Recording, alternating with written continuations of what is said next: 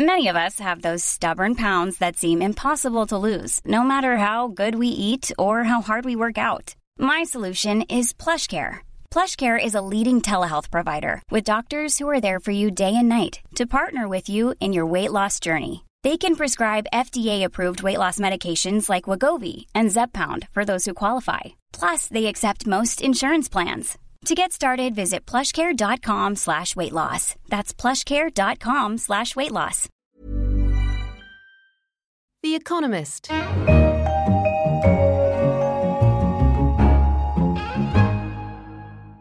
In London, this is The Economist. I'm Anne McElvoy, Senior Editor, and you're listening to The Economist Asks.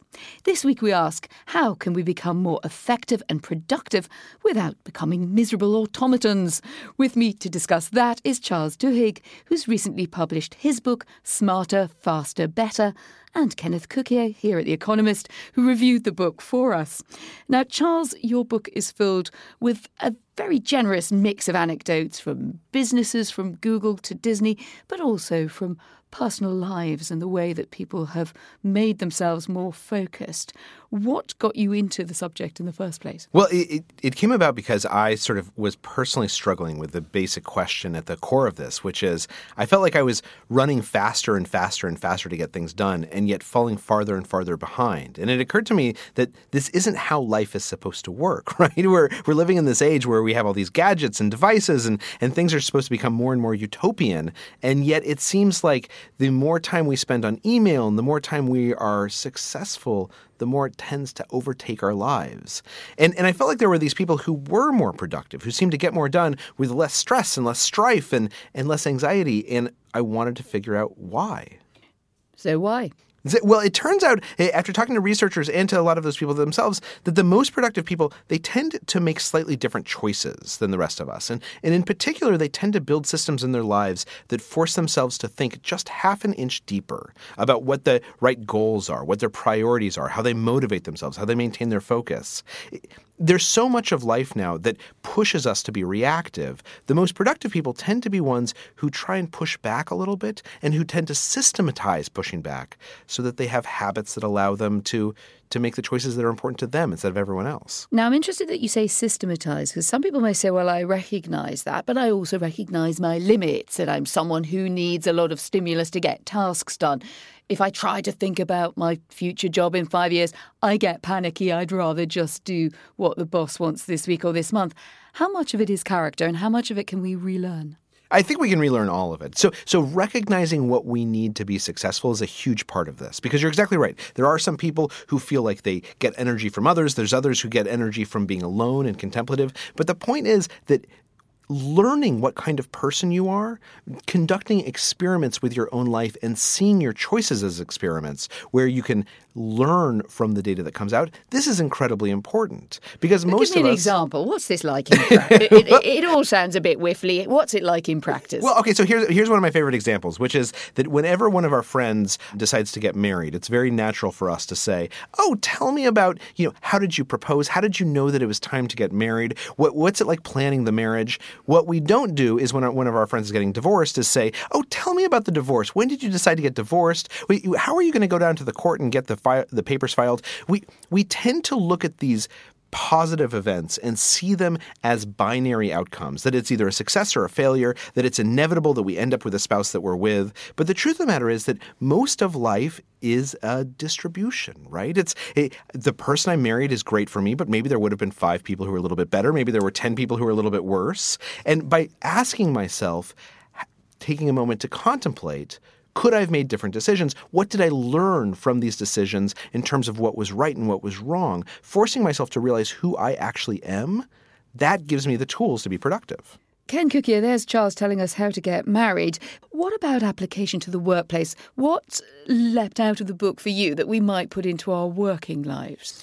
Well, I think that this idea of, in effect, mental models that you would apply, whether it is how you would fly an aircraft or how you would imagine a strategy working out, and to build on what Charles is saying about this Bayesian, in effect, distribution of outcomes, you can actually weigh these possible outcomes. So when you think about the strategy that you're working on, say, or the assignment you're working on in your work, You can imagine that it's going to be successful or not, but that's not how it actually turns out. It's degrees of success or degrees of failure. And if you think about the variety of different potential outcomes and weigh the activity that you put into it, into the likelihood of it being more successful or less successful, you'll probably make better decisions.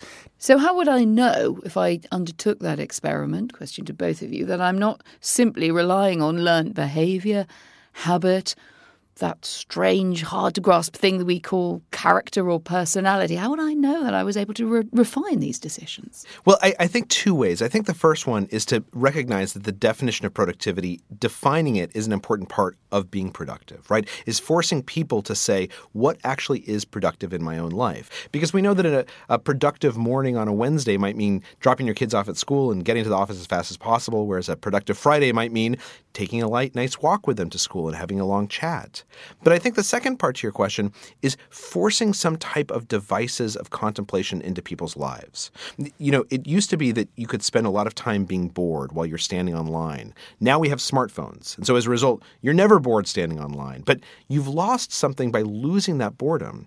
People who find ways to force themselves to listen to podcasts or to have conversations with colleagues or to write letters to friends, they're forcing contemplation devices into their lives to think a little bit more deeply about what do I actually want to get done instead of what is just life pressing me to do. Ken, when you reviewed the book, where did you think there might be some challenges or some loopholes there for Charles to address?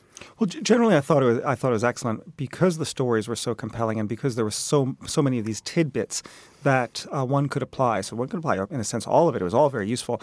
But there was two maybe shortcomings to the book, or disappointments, minor ones, of course. The first one was that I didn't see the cohesiveness among these 8 different features of being smarter, faster, better. And I thought that was a missed opportunity because clearly there are some of these cross connects. Secondly, if it is true that we can become so much more effective by these marginal gains of just getting thinking a little bit more deeply at every increment, then we're going to see a big societal change in terms of inequalities in society when you have some of these Ubermensches who are more better at focusing and motivation and thinking of the world in a Bayesian statistical distributionary way, and others who aren't, who haven't read the book. And so what do we do about that? And the book was sadly silent on those 2 points. I think both of those are very fair. And I think at its core, a lot of this comes down to how do we spread the education around these insights, right? We're living through this golden age of understanding the psychology and the neurology of how our brain works. And as Ken has written very eloquently, of using big data to find insights that we haven't been able to really see before. And the uneven distribution of that has to do with what groups are availing themselves of this knowledge and which groups are being excluded, not through malice, but simply because as societies, we aren't saying that we need to press this into schools. We need to press this into how we're teaching parents to parent. And there is a difficult challenge there because we know that there are leaders who have been resistant to taking populations and exposing them to sort of cutting edge learnings. But I do think that's changing. And I will say, you know, one of the things that's interesting about the popularity of the types of books that we're writing right now is that I find that they tend to be less popular among, say, the 1 or 2% and much more popular among the 30%, right? Most of the letters I get are from people who say, I don't read a lot of books, but I read this one and it helped me quit smoking, or it helped me spend more time with my kids. And I think this is one of the mechanisms of democratization of this knowledge. That's an interesting answer there from Charles, Ken. But what I thought reading the book was that perhaps there's this element of inequality that is worrying us about societies. And if the elites get smarter, faster and better, aren't we building into a problem which we already know exists, which governments struggle with all over the developed world, which is how to deal with a big gap between the expectations and the performance of those at the top and those at the bottom? Really what we're talking about can be considered very specialized. How would you actually implement the lessons from Smarter, Faster, Better into school curricula is something that a lot of policy wonks and technocrats are going to have to struggle with. However, I'm optimistic that I think that they will. I think that the world is undergoing a performance revolution. It's been quiet and it's been silent, but we are able to measure more things than ever before. We are able to atomize discrete activities that we do to optimize it and improve it. And by doing so, it means that, in effect, everything is getting better. But that's within elites. Well, it's going to trickle down, and it is, because the school curriculums are going to adopt these practices too.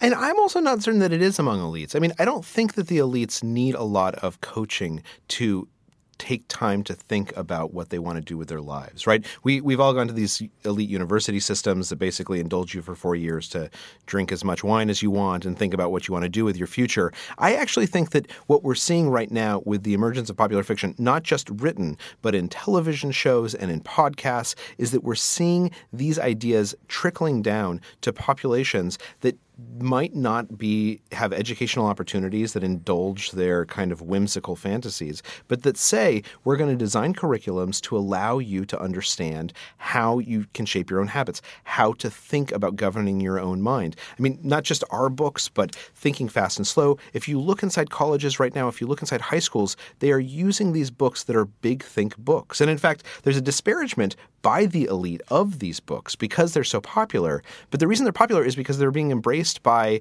a population that previously didn't have access to the luxury of thinking about themselves quite so much. Full disclosure from both of you, what have you changed about the way you went about your tasks or your life as a result of, in Charles's case, researching the book, and in Ken's case, reading it? I've actually changed quite a bit. I mean, one of the things that this book really taught me was that I was focusing far too much on being busy and on efficiency and mistaking it for productivity.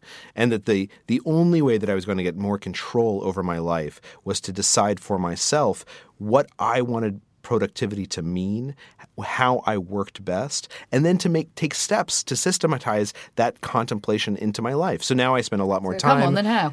Well, I spend a lot more time talking with my wife about whether we're making the right choices. When I ride the subway in New York every morning, instead of reading anything or looking at my smartphone, I close my eyes. I try and visualize each day and ask myself, like, what do I actually want to get done today? I write my to-do list very differently.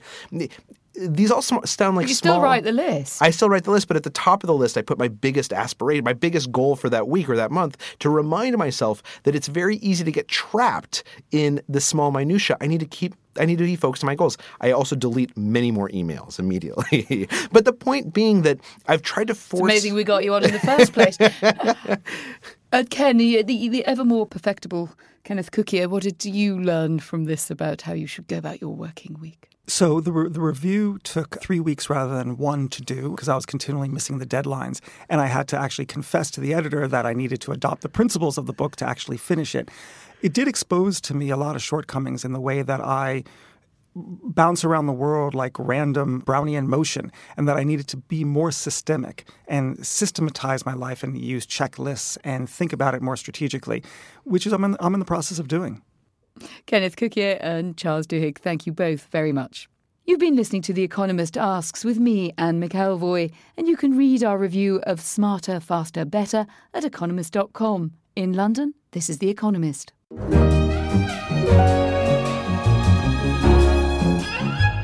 The Economist. Even when we're on a budget, we still deserve nice things. Quince is a place to scoop up stunning high-end goods for 50 to 80% less than similar brands. They have buttery soft cashmere sweaters starting at $50, luxurious Italian leather bags, and so much more. Plus, Quince only works with factories that use safe, ethical, and responsible manufacturing. Get the high-end goods you'll love without the high price tag with Quince. Go to quince.com/style for free shipping and 365-day returns.